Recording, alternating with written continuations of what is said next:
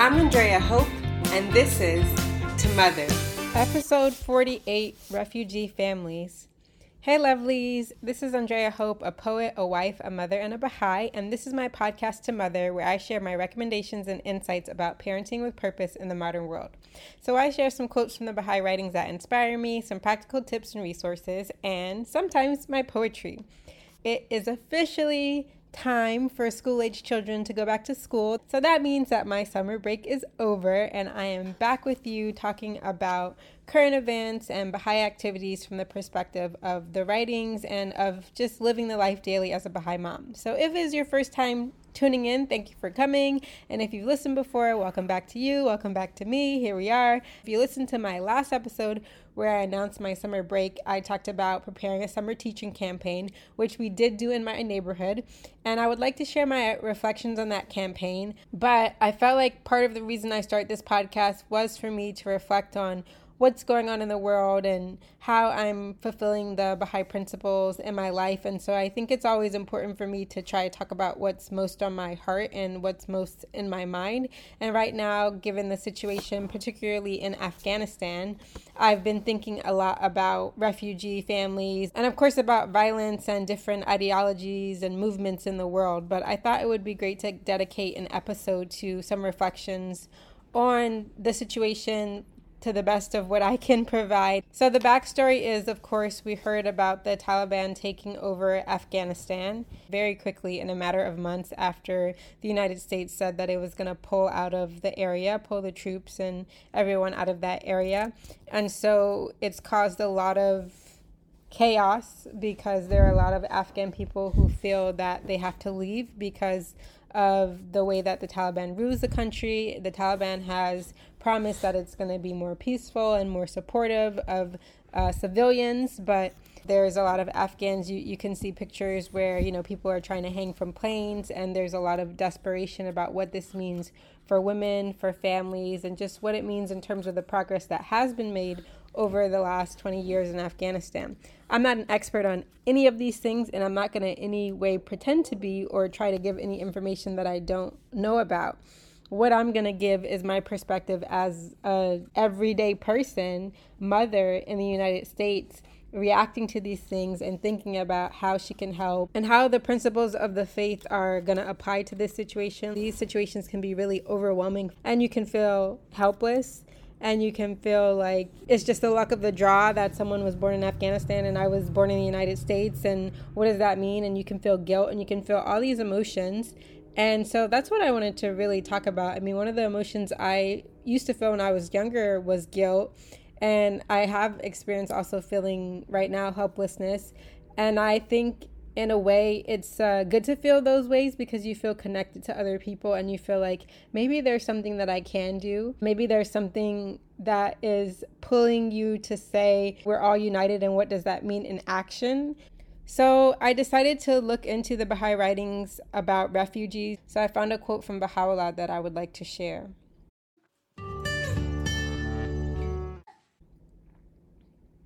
O King of the Age, the eyes of these refugees are turned towards and fixed upon the mercy of the Most Merciful. No doubt is there whatever that these tribulations will be followed by the outpourings of a supreme mercy, and that these dire adversities will be succeeded by an overflowing prosperity. We fain would hope, however, that His Majesty the Shah will himself examine these matters and bring hope to the hearts. That which we have submitted to thy Majesty is indeed for thine highest good, and God, verily, is a sufficient witness unto me. One more time. O King of the Age, the eyes of these refugees are turned towards and fixed upon the mercy of the Most Merciful. No doubt is there whatever that these tribulations will be followed by the outpourings of a supreme mercy, and these dire adversities will be succeeded by an overflowing prosperity. We fain would hope, however, that His Majesty the Shah will himself examine these matters and bring hope to the hearts. That which we have submitted to thy Majesty is indeed for thine highest good, and God verily is a sufficient witness unto me.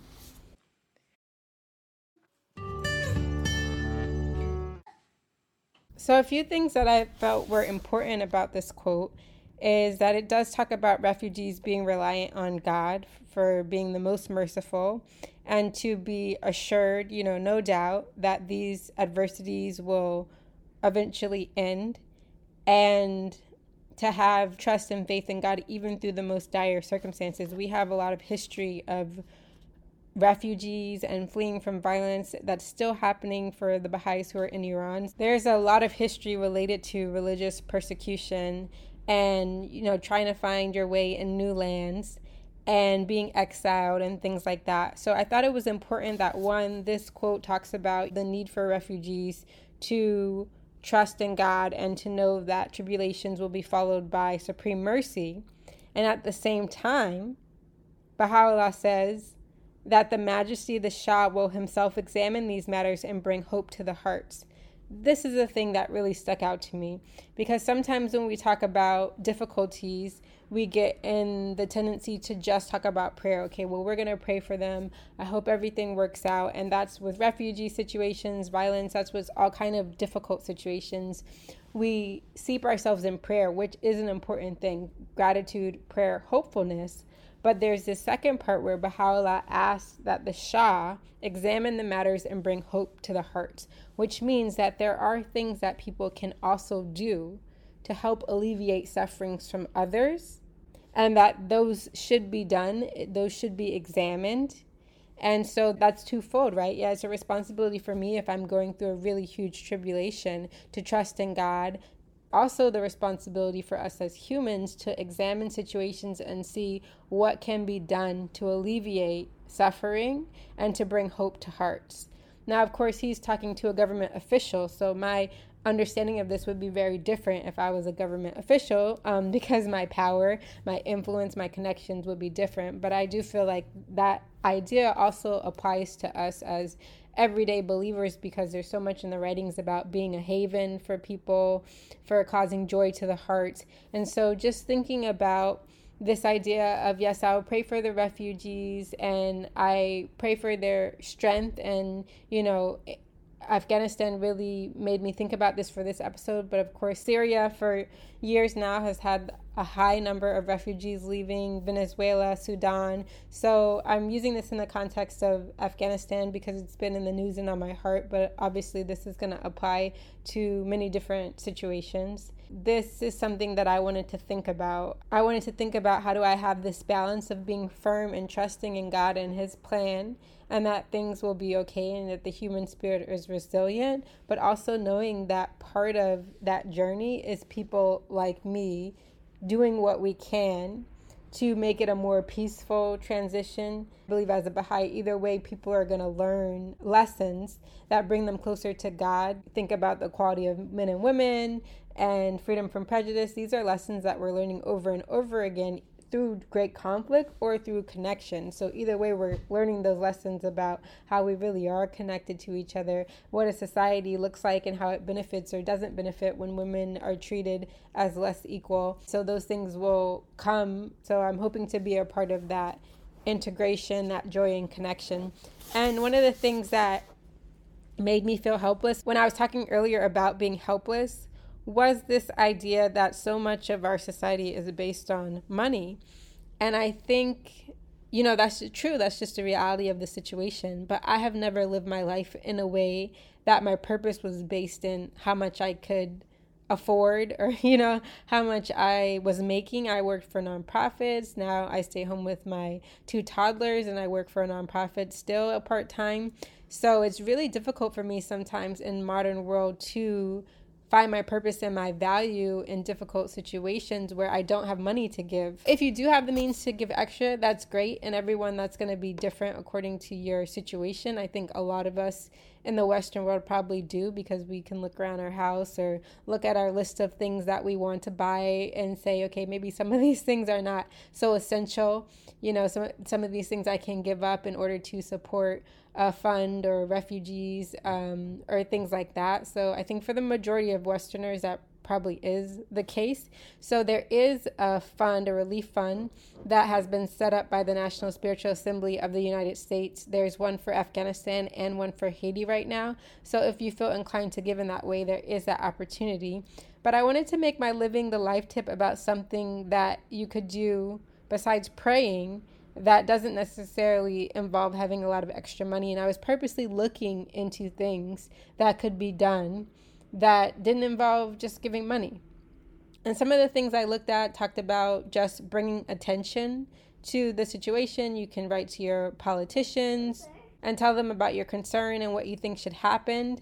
That can be difficult sometimes for us as Baha'is because we stay out of bipartisan politics and we don't really know the answers a lot of times when you're in a different country and you're seeing what's on the news, but you're not hearing what the everyday people want or, what the everyday challenges are. So sometimes I can also feel hesitant to be like, well, am I going to write to a politician or write to an organization about something that I don't really know much about? Like, I would really have to look into it and see, why are people saying the things that they're saying? And am I writing something that's consistent with my belief as a Baha'i, that people can be protagonists in their own story, and that we shouldn't just go in and say, okay, well, I know what's best for this situation because I'm a Westerner or because whatever reasons that we give ourselves. So not saying that you shouldn't write, but just to be very mindful and just to acknowledge that I know that's difficult for some people because they don't want to get involved in the politics of it and they don't feel that they know enough. So the other thing that I was turning to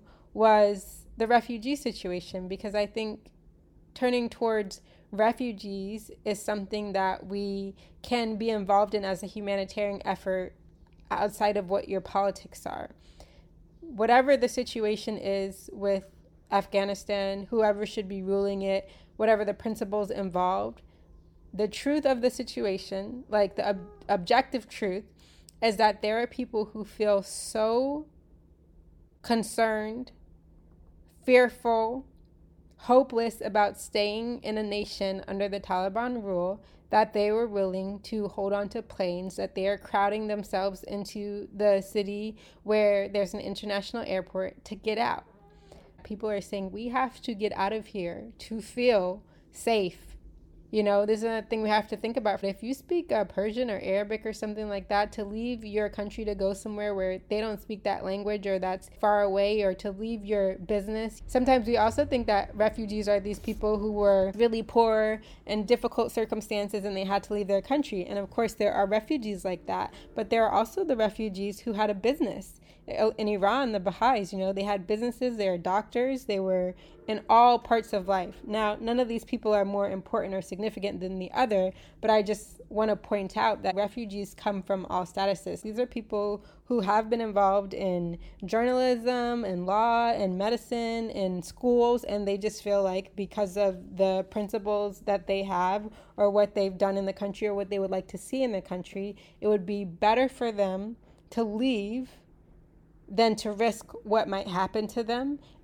So what we can do that doesn't necessarily involve money is to welcome refugees locally. So I got an email from this parenting group that I'm in, someone in the parenting group, that said that my city has been identified as one of the cities where refugees from Afghanistan will be coming. And there was a call for furniture and different things, housing, if you have extra housing that you can offer to the refugee families.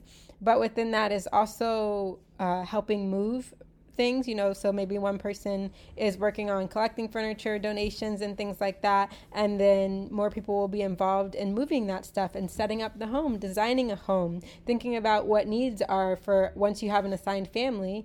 Okay, for their different age groups, what are the needs? And so that's something that I'm hoping to be a part of. There's a lot of places like Facebook and Nextdoor, and I'm sure different apps where you can see what neighbors have available. A lot of people are giving stuff away. They'll leave it on their porch or in their yard, and you can coordinate collecting things that a family might need. And I will know as a mother, okay, if I get a family that has a 2-year-old, that's going to be quite different in terms of the extra things you need for children than a family that has a 12-year-old. And so I think looking in your city and seeing if refugees are going to be welcomed there, and if not, why not? And if it's, a city over or, somewhere else in your state, thinking about what are the ways that they could be welcomed. So that could be down the line, continuing to visit with people, helping them out to figure out, school situation or even groceries or, whatever the case may be. You could think of anyone who's moving to a brand new area would benefit from neighbors and families saying, hey, let me recommend this school to you, or trying to help them get signed up for a listserv, or trying to help find people who speak their language that they can connect to or can work as translators. I just think that this is a really meaningful way that's person to person, that's I see you as a human and I see what your need is. So that's my living the life tip. Try to welcome your refugees locally, find organizations that work with refugees in your city or your state, and see what you can do to be part of a healthy and loving transition and welcome for them in the community. Ooh, that could even mean being at the airport with a welcome sign when you know that they're arriving. Just make them feel even welcome in the land. I listened to some video on YouTube where a refugee was talking about that from another country, who was saying that's really what gave them hope that they were safe now and that things were going to be okay, was that welcome that says, hey, we're happy that you're here with us. So my resource along with that is going to be Instagram and Twitter. The majority of people, I think, are on social media. I actually don't have a personal Twitter or Instagram account, but I have an Instagram account linked to my nonprofit work. And one of the best things about Instagram and Twitter is that you can follow everyday people. You just have more access. Now, of course, we have to give due respect to journalists and experts in their field. But I really, really enjoy the fact that in Instagram and Twitter and these social media outlets, we get more access to everyday people and their stories. And so, of course, keeping up with the news, something that you can do along with that is to follow hashtags. So, for example, Stand With Afghanistan is a hashtag that you could use, that a lot of youth would be using to share their stories. Of course, some of them are going to be in a language that you can't read if you only speak English, but there's also people who make posts or they'll put a translation in English. Save Syria is another one. And yeah, if you have other ones, definitely you can share them with me. But yeah, if you put save or stand with, that's a great way to find the voices of people who want to be heard. So along those lines, instead of sharing my own poem today, I have decided to raise the voice of someone who is from Afghanistan. So this person is named Roya Haidari, and she is a photojournalist and a storyteller from Afghanistan. And she wrote a post August 7th about how she was feeling. So I'm going to read that in closing. Oh, I also want to say before I ended that she did decide to leave Afghanistan because she felt like she could do more outside of Afghanistan than staying. So this was her post from August 7th. Working as an artist or photojournalist in Afghanistan's current situation is not easy. You have to put aside fear and threats because you knew the life you chose. Preferring to escape in such critical situations is not an option. Your heart tells you to stay and echo the voice of the vulnerable and paint a vivid picture of the situation as it unfolds. These are the days when your heart is about to explode from the pain and grief. You encounter scene where you feel like you are collecting pieces of yourself from the street after an explosion. You feel tired as if days and months wouldn't be enough to recollect yourself. You feel worried for yourself, for your family, for your people, for your land that is your home. Standing tall during these are difficult. In the past few years, you have laid plenty of your friends to the ground to rest. You have been patient and tried to stay strong in the face of injustice while protesting and fighting. I want to stay in my home, in my land. Raise your voice with me against the injustice against my people and my land.